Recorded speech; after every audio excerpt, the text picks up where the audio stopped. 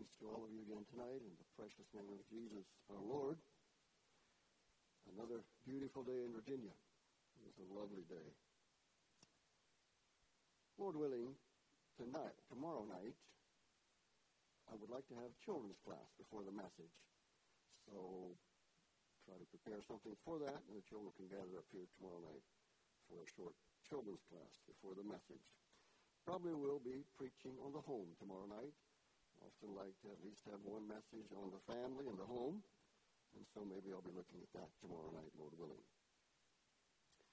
But tonight I would invite you to open your Bibles again to 1 Corinthians chapter 2.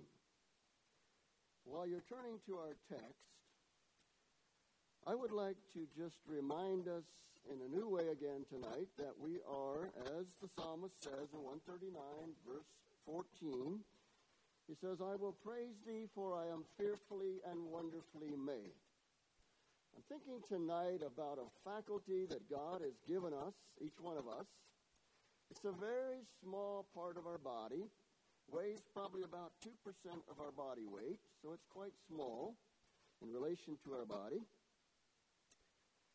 But there are literally billions of interconnecting cells that go to and from this part of our body.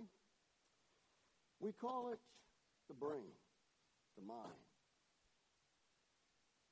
This faculty is both a computer as well as a chemical factory. Scientists in the medical field have a very limited, although they do have some understanding of the mind and the brain, but it's limited, very limited in fact. How all these circuits can work together. They can bring up memories from the past. It can help us. We because of our brain, we're able to speak. And all these things that we do, this body does, somehow is all connected to the brain and to the mind. Tremendous capacity.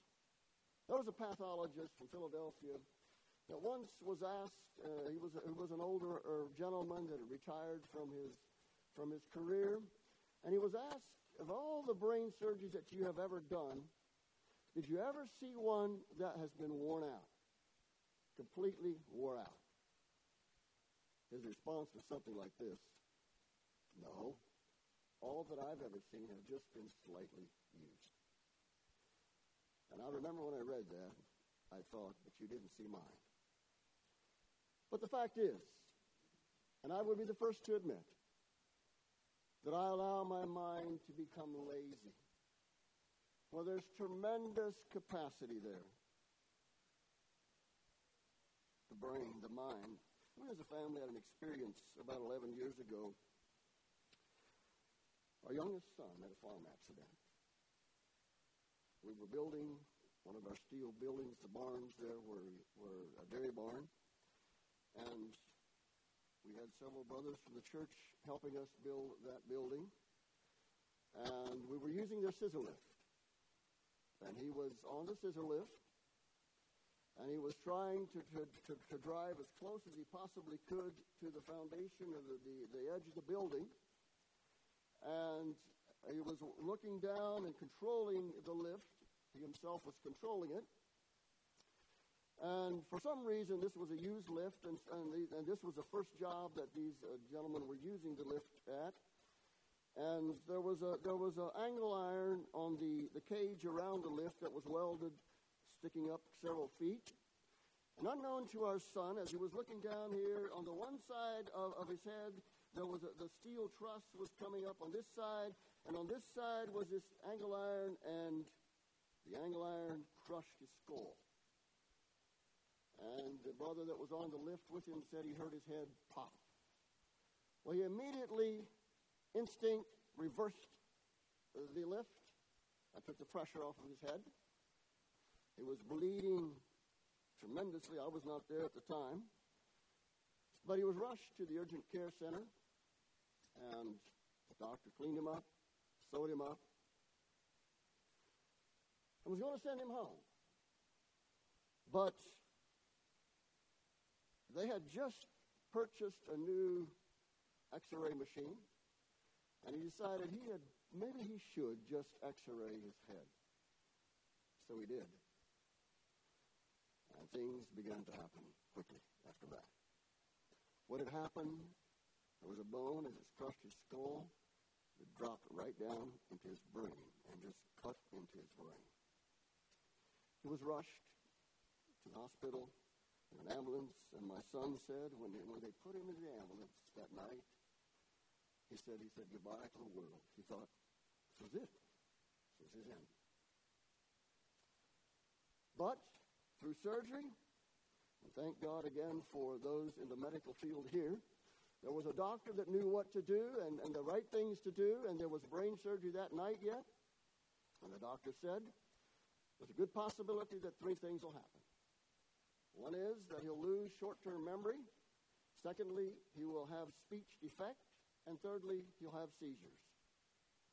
He had a bit of all three of those. But they didn't last long. I remember waiting in the waiting room that night and trying to sleep. And the nurses came to me and said, we need help. That our son, Kendall, was trying to tell them something, but he was just talking Pennsylvania Dutch, and they couldn't understand what he was saying. He had lost his English language, basically. Reverted back to when he was a little boy. Therapists began to work with him. And they would ask him questions. They would say, what's your name? He would tell them. What day of the week is it? He would try to figure that out. Just very basic questions over and over and over again. They began to ask him, what do you eat with? Well, a knife and a fork. Is that all? Yeah.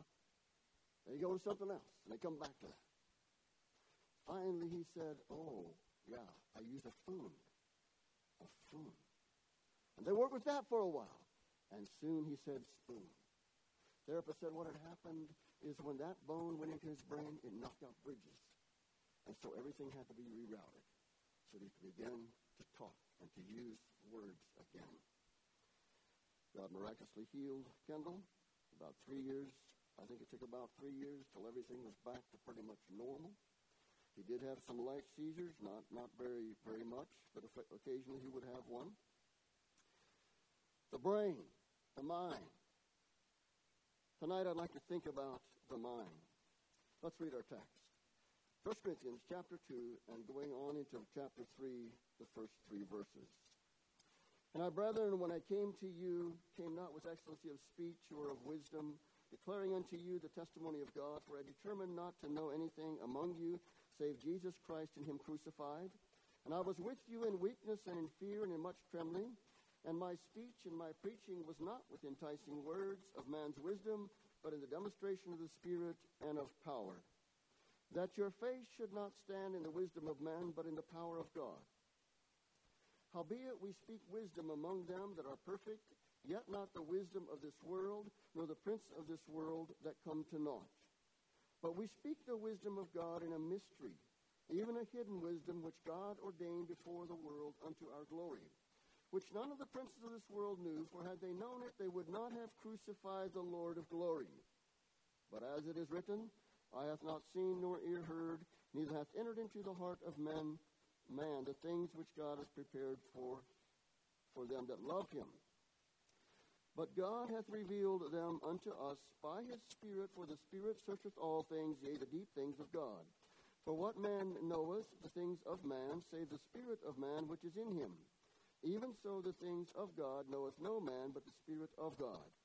Now we have received not the spirit of the world, but the Spirit which is of God, that we might know the things that were freely given to us of God. Which things also we speak, not in the words which man's wisdom teacheth, but which the Holy Ghost teacheth, comparing spiritual things with spiritual. But the natural man receiveth not the things of the Spirit of God, for they are foolishness unto him, neither can he know them, because they are spiritually discerned. But he that is spiritual judgeth all things, that he himself is judged of no man. For who hath known the mind of the Lord, that ye may instruct him? but we have the mind of Christ. And I, brethren, could not speak unto you as unto spiritual, but as unto carnal, even as unto babes in Christ. I have fed you with milk, and not with meat, for hitherto you were not able to bear it, neither yet now are ye able. For ye are yet carnal, for whereas there is among you envying, and strife, and divisions, are ye not carnal, and walk as men? May the Lord bless the reading of his word. The Apostle Paul simply comes to this church at Corinth in the first several verses, and he just reminds them how he had come to them about, I think, if I'm not mistaken, about 5 years earlier. He said he didn't come. He determined that he would not come to them with excellency of speech or a lot of wisdom. He could have. The Apostle Paul, he knew he was a philosopher and a theologian. He could have come to them in that way, but he determined in his heart that he would not. You see, the intelligent, the theologians, and the philosophers, they may have ideas, but do they have a burden? And the Apostle Paul had a burden for this church at Corinth. He had a burden for this church. Yes, he talks about his preaching is not of man's wisdom, but is a demonstration of the Spirit and of power of the Spirit. That your faith should not stand in the wisdom of man, but in the power of God. There is something deeper than man's wisdom, what Paul was saying. And this brings us to the heart and the burden of the message tonight. I'd like to title the message tonight, 3 Men and 3 Minds. 3 Men and 3 Minds. The Apostle Paul introduces these 3 men to us. The first man's name we find in verse 14, his name is Natural. The second man's name we find in verse 15, and his name is Spiritual. And the third man's name we find in chapter 3 and verse 1, and his name is Carnal. Natural, spiritual, and carnal. And he also goes on to tell us that these 3 men think differently. And he tells us why they think the way they think. For as a man thinketh in his heart, so is he, the proverb says. These 3 men think very differently. They have different thought patterns, and Paul explains why they do. These 3 men were very prevalent, I believe, at the church at Corinth. They have been around throughout the church age. They're still among us today, with us today. The man natural, the man spiritual, and the man carnal. Now, if I could have read the text tonight in Greek, we could clearly see that these 3 men connect us with the trichotomy of man, and that you and I are created body, soul, and spirit. And each one of these is connected to one of body, soul, or spirit. And I'll try to point that out as we go through the message. So I'd like to, tonight, just simply look at these men, their thought processes, and why they think the way they think, in the order that the Apostle Paul introduces them to us here. So first of all, we're going to be looking at the man named Natural. Natural. And this connects us with the soul of man, or the soulish part of man. The sensitive part of man is what Strong says. Lyons says it belongs to the lower part of man, or the Adamic nature. In James chapter 3, in verse 15, James, the writer, is talking about he's talking about the wisdom of the world, and he says something like this. He says, this wisdom descendeth not from above, but is earthly, sensual, and devilish. The natural man. Earthly, sensual, and devilish.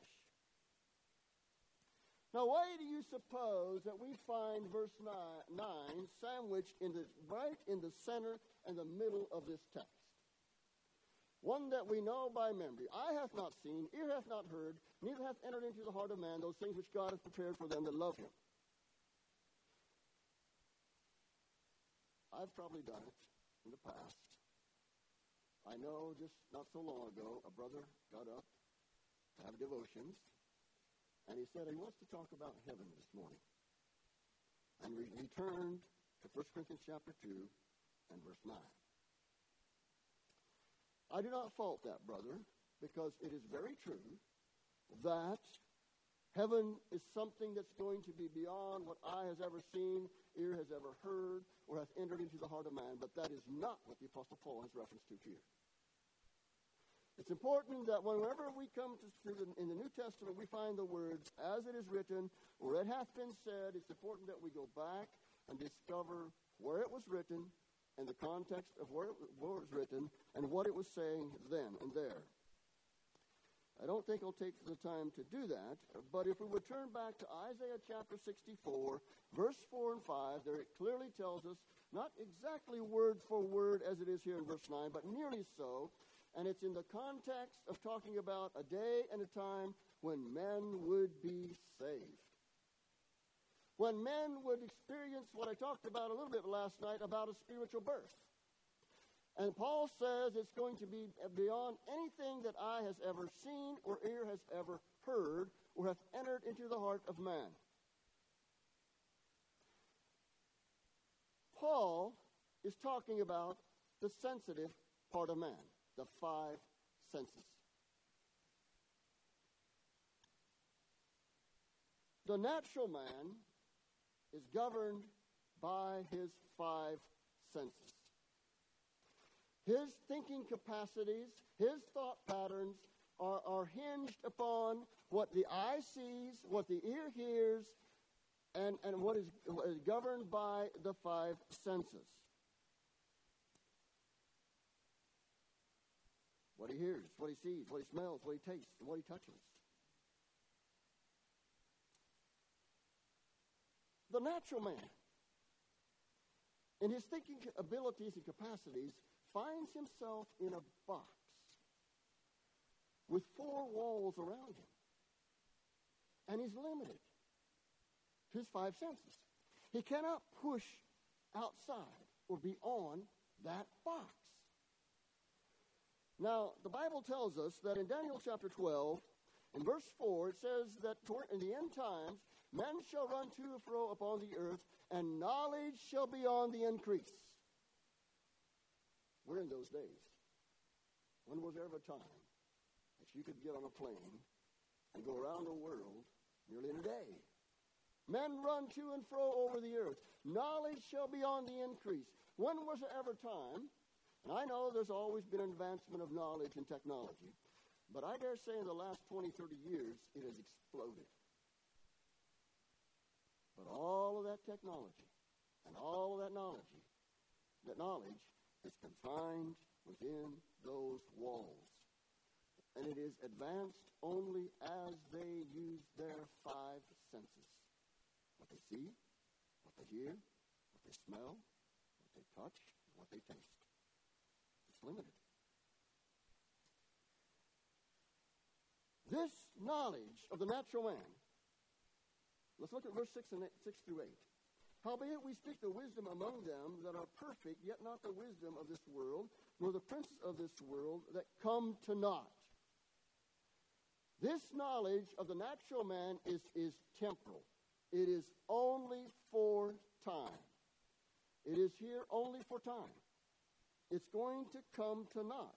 But verse 7 says, but we speak the wisdom of God in a mystery, even the hidden wisdom, which God ordained before the world unto our glory. So the spiritual man, and we'll come to that a bit more later, but his knowledge or his understanding goes outside of the box. It is eternal. But the natural man, his wisdom is but for time. Temporal.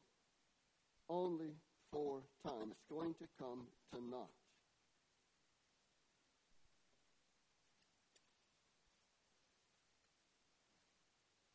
Verse 8 tells us, which none of the princes of this world knew. For had they known it, they would not have crucified the Lord of glory. The princes of the world, the intelligent of the intelligent, they did not know that if they nailed Jesus our Lord to the cross, it would be the event of all time when men who before that time would look forward to that time when Jesus was on the cross, and tonight we look back to that time when Jesus was on the cross. Those men did not know that they were bringing about redemption for you and I. They didn't understand. Why didn't they know? Natural. They were thinking natural, temporal, what we see, what we can do now. They were thinking from the natural man's perspective. They didn't know. Paul says if they'd have known it, they wouldn't have done it. They didn't understand. They could not understand. You see, brothers and sisters, I've laid awake the past few nights thinking about some of our friends in either Ukraine. And I just wonder, how can it be that the intelligent of the intelligent in Russia, how can he send troops into a neighboring country? How can he send his men into that country knowing that there's going to be a good possibility that some of them are going to be shot, and those men are going to shoot their neighbors in another country, and there's going to be widows, there are going to be children who are going to be weeping and crying for the next months and maybe years because of daddy being gone. That man is only thinking with a natural mind. And he's inside of that box, and he cannot move out beyond that box. He is governed by what he sees, he smells, he tastes, he touches, and so forth. By what is temporal, what is today. You heard the saying, if it feels good, do it. That's sensual. That's been governed by the five senses. And that is the way the natural man thinks. I've wondered many times, why is it that a young man, young woman, or anyone for that matter, would ever start to use meth? And we have them in our community, many of them, who come to the age, and they're not very old. I mean, by middle age, if they've used meth for a number of years, their minds and brains are just nearly fried. They can't think straight anymore. Why would someone do that? Because they're thinking with a natural mind. They're inside this box, and they can't go beyond that. If it feels good, if it tastes good, let's do it. They're thinking naturally. And Paul tells us in Romans chapter 1 that those minds that put God out of those people that put God out of their minds, the spiral is downward, down, down, down to a reprobate mind. We may think we'd never get to that place, but that's the potential of the natural mind. Down, down, down. The second man, and I like to talk about this one. His name is spiritual. This has to do with the spirit of man and the trichotomy of man, the spirit of man.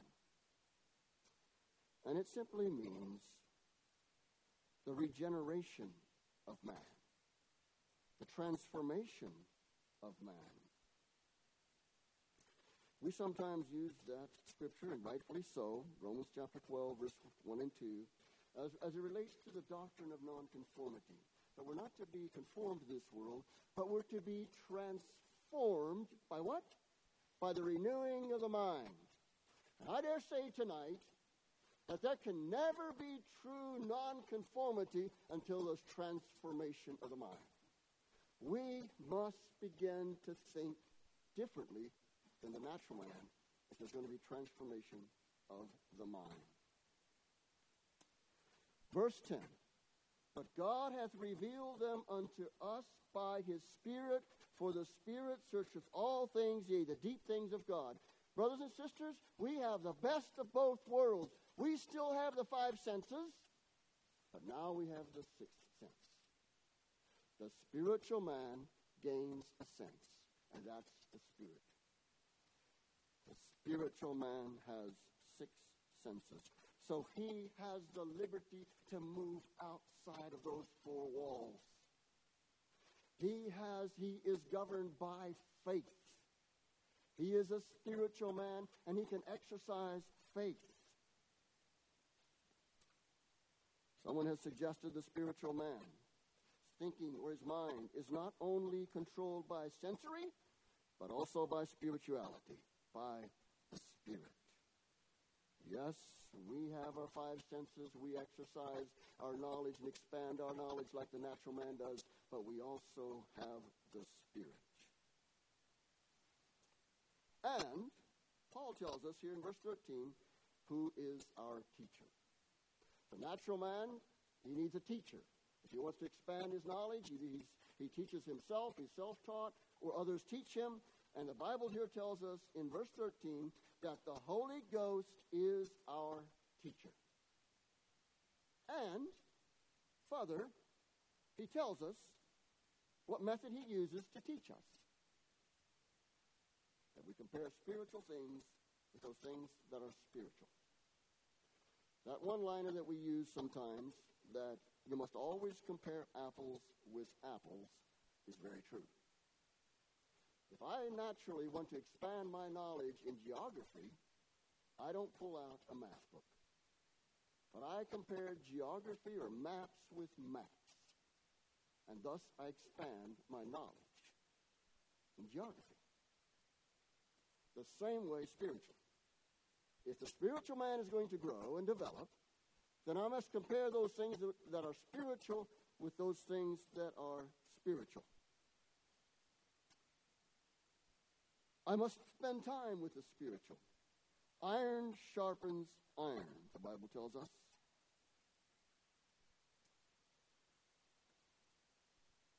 The sixth sense. Now, interesting. Look at verse 15. But he that is spiritual judgeth all things, yet he himself is judged of no man. How interesting.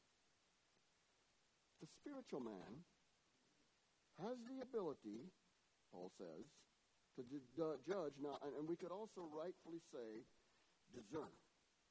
He has the ability to discern all things, yet he himself is discernible of no man. Strange and interesting. You mean to tell me that you believe the Sermon on the Mount? You mean that you really, if someone would compel you to go a mile, if you would go the second? Do you really mean that if someone treats you evil, that you would return good for that? That'll never work. Never work. They do not discern the spiritual man because they're thinking naturally. I remember so distinctly in Ireland a number of years ago when we were talking about starting the boys' camp there, and we talked about basing it on Bible principles. They shook their heads You mean you want to use a book that is as ancient and primitive as the Bible for something like that? Psychologists have proven that we're far beyond that time. They don't understand. They're thinking naturally. They're thinking but naturally.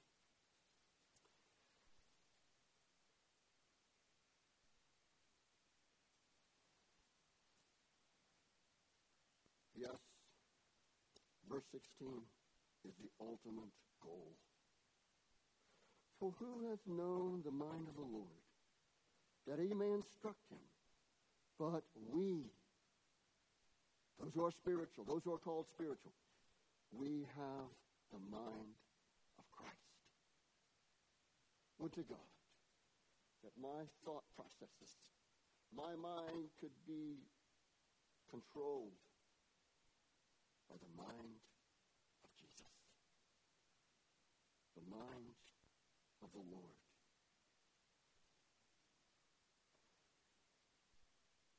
And again, I could look at a number of verses tonight that talk about the mind, the spiritual mind. Philippians chapter 2 and verse 5 says, let this mind be in you, which was also in Christ Jesus.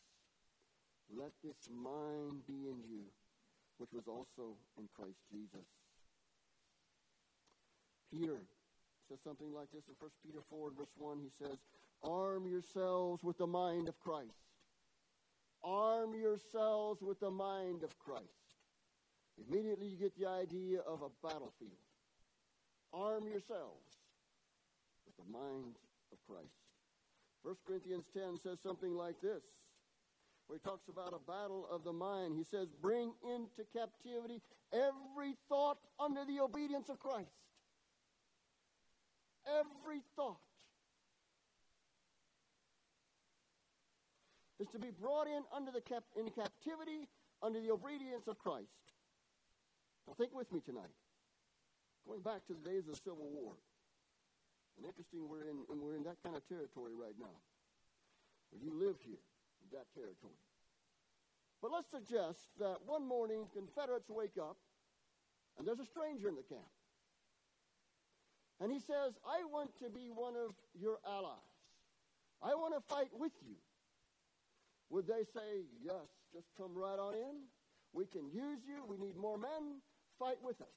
Absolutely not. They would take this man because he may be a Union that is spying on the Confederates.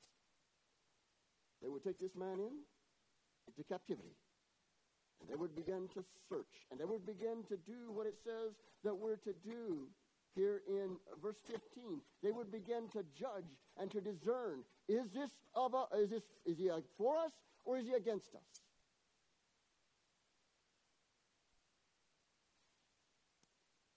Friends, we live in a time of all kinds of isms. Modernism, socialism, humanism, universalism. And I could go on and on. I have at home in my study a book with just, it is full of isms. And I dare say you, I don't spend much time with that because I want to spend my time with truth. But this world is full of isms.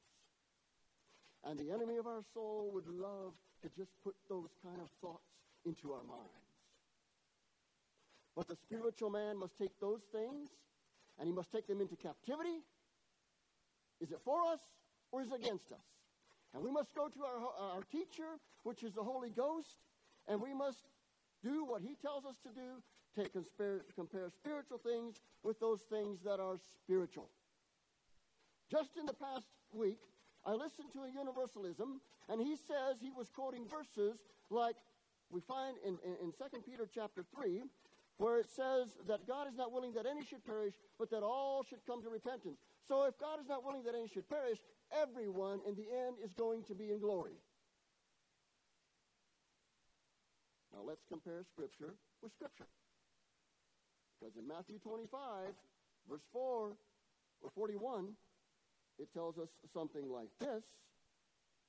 Depart from me, ye cursed, into everlasting fire, prepared for the devil and his angels. May we never take one verse, or maybe even several verses, and build a doctrine around that. The Holy Ghost, our teacher, the spiritual man's teacher, teaches us that we must compare Scripture with Scripture. Spiritual things with those things that are spiritual. And thus, the spiritual man's knowledge is expanded, and we move on to what it says in verse 10, and I love this. We begin to understand the deep things, yea, the deep things of God.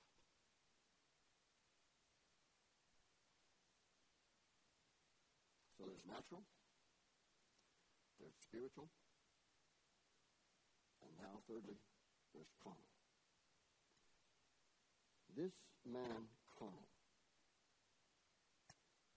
And let's consider his mind and his thought patterns a bit tonight. This has to do with the body, or the bodily part of man, the fleshly part of man, the carnality, the temporal, the unregenerate part of man. And Paul had some rather scornful things to say to the church at Corinth as it relates to these men and women who were yet going by the name carnal. Carnal. He says that the thought patterns of the man who answers to the name carnal is childish. They think childish. Here's babes. Now, I want to be clear tonight that there's nothing wrong with being a baby. We have some babies and little children here tonight. It's beautiful. That's beautiful. I love children. And I think as our Heavenly Father looks down on this audience tonight, and he sees us spiritually, do you suppose he sees something like you and I see with these eyes physically? There are children, babies in Christ. They haven't journeyed with Jesus very long yet. They're babies. Then there are others that are youth. Then there are others that are middle-aged. Then there are others that are more mature. They've companioned with Jesus for many years, and they've developed into spiritually strong, godly men and women. But you know, it's sad. Every parent knows that if my child's brain or their thought processes always remains as a young child or a baby, it's alarming. It's disappointing. Our Heavenly Father wants us to move beyond carnality and beyond thinking like children think. How do children think? If I could use one word tonight to describe how children think, I would use the word selfish.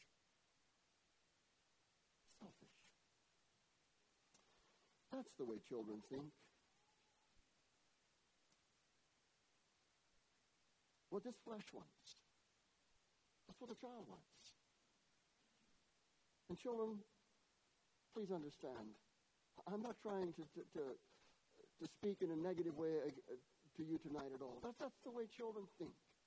And I'd like to look at 7 points now as it relates to the way children think, and especially as it relates to the carnality within myself, within all of us. I dare say, and I know for myself, and I was preparing today again, I just saw so much of this man carnal in myself. Number one, children always want their own way.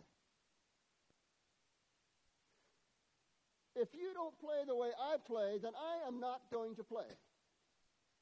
Have you ever heard that? Has a parent ever heard that? I've heard it. My sons and daughters said it. And I'm sure that as a child, I probably said it as well. If you don't play the way I play, I'm not going to play.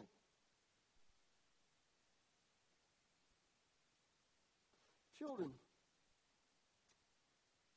they demand their own way, even to the point of pressing the line, pushing the line. Let me illustrate.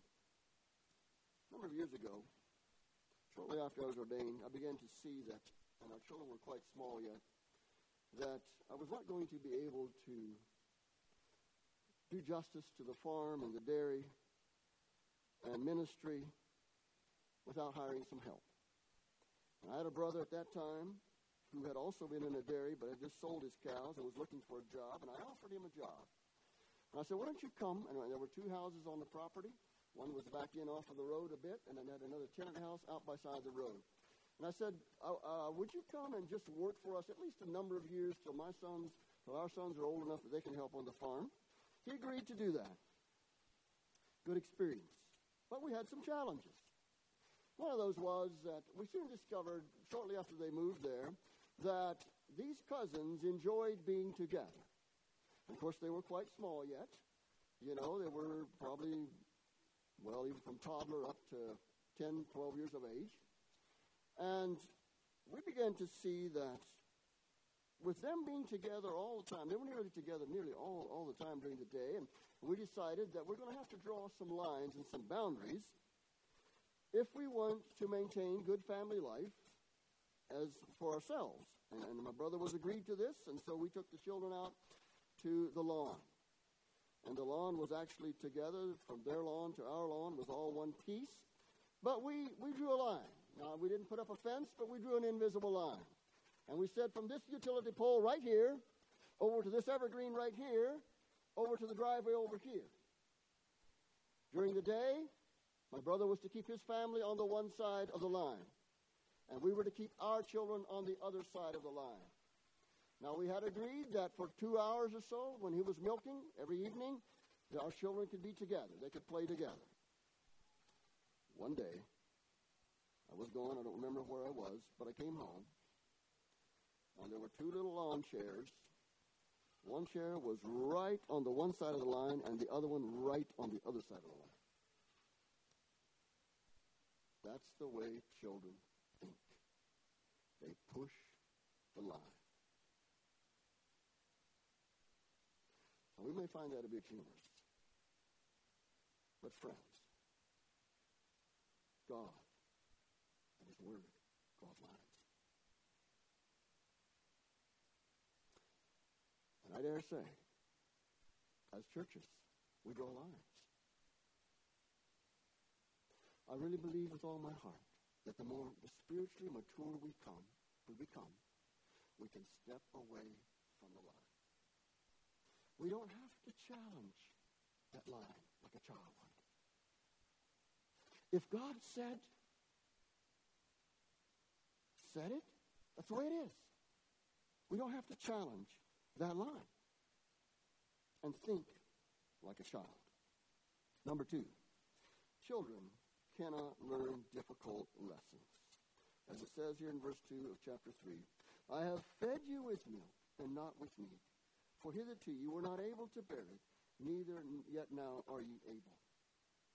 Children cannot learn difficult lessons. Children must be spoon-fed.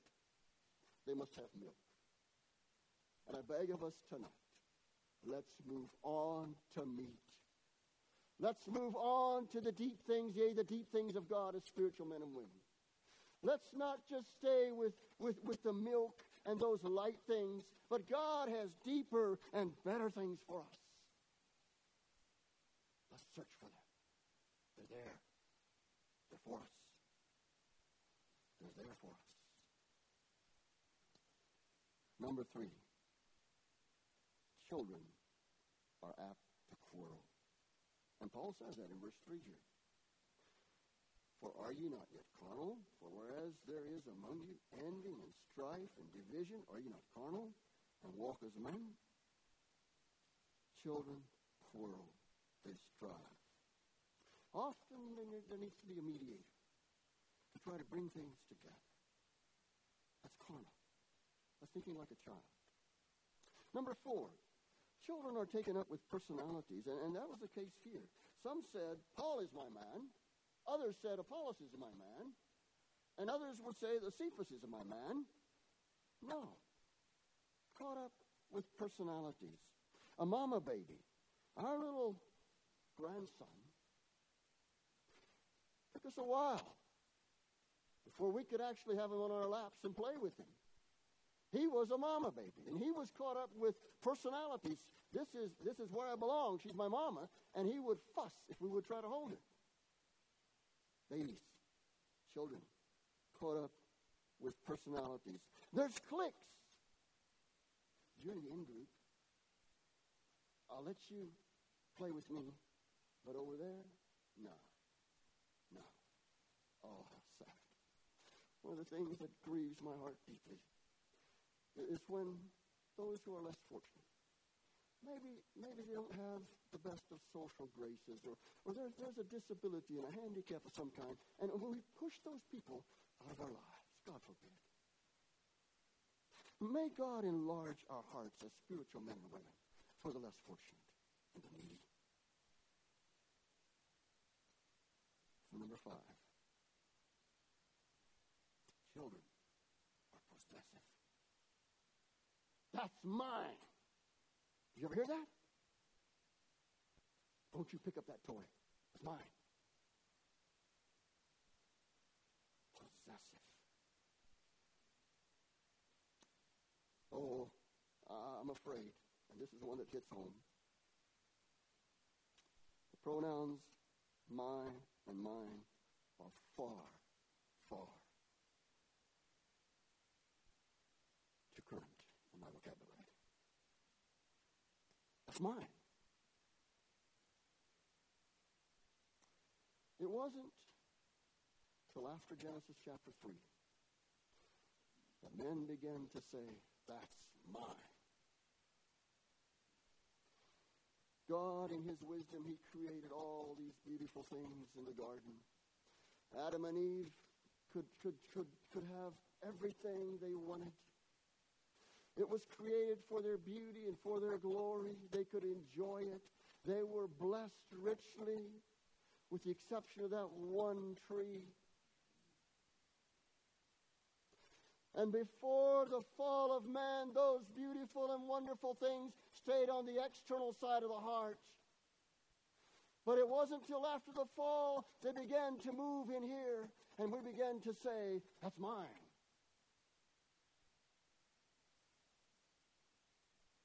No, I honestly believe that the more spiritual we become, the more we answer to the man spiritual. All of us, I understand, are born with a clenched fist, but the more spiritual we become, the hand must open. I'm only a steward.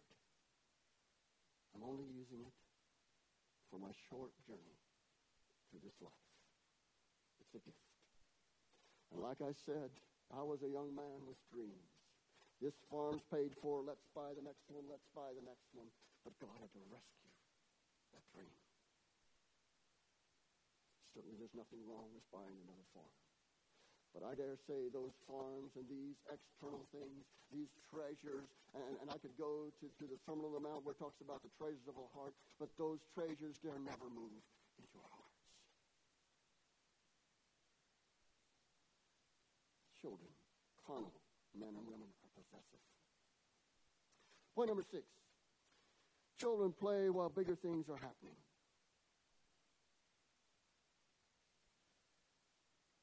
My brother and his wife experienced the pain, the grief of bearing a little 6-week-old child that passed on of a crib death a number of years ago. While the EMTs, the paramedics, were there working with little Sean Edward, his 2-year-old brother was right on the other side of the wall in the toy room playing with toys. When there were some big and serious things happening right across the wall. Brothers and sisters, spiritual men and women, God has a work for us. We live in a world that has gone mad after play and recreation, and we need some of that. But we dare never lose sight of our mission and goal. God has bigger and better things for us to occupy our time with. And we need to be engulfed with these things. As I said last night, we live in a world of eternal souls where the image of God is stamped upon their hearts. And they belong to God. How much time dare we spend playing and being engulfed in the play of this world? Number 7, and last, children do not have a proper sense of values or right or wrong. Children need to be taught what is right and what is wrong. But the Hebrew writer says something like this. In Hebrews chapter 5, verse 14, but strong meat belongeth to them that are full age, even to those who by reason of use have their senses exercised to discern both good and evil. The more spiritual we become, the more mature we become, the more we're able to discern what is good and what is evil. Children are not able to discern that. Tonight, there's natural, there's spiritual, and there's carnal. Which man do we answer to? Which name do we answer to? I'll be honest with you tonight. I still answer to all three. But by God's grace, I want to be more responsive to the man, spiritual. I want to respond.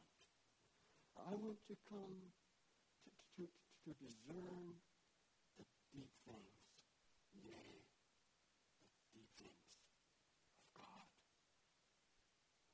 And that the Holy Spirit continue to teach. And I continue to search Scripture with Scripture in discovery of those deep things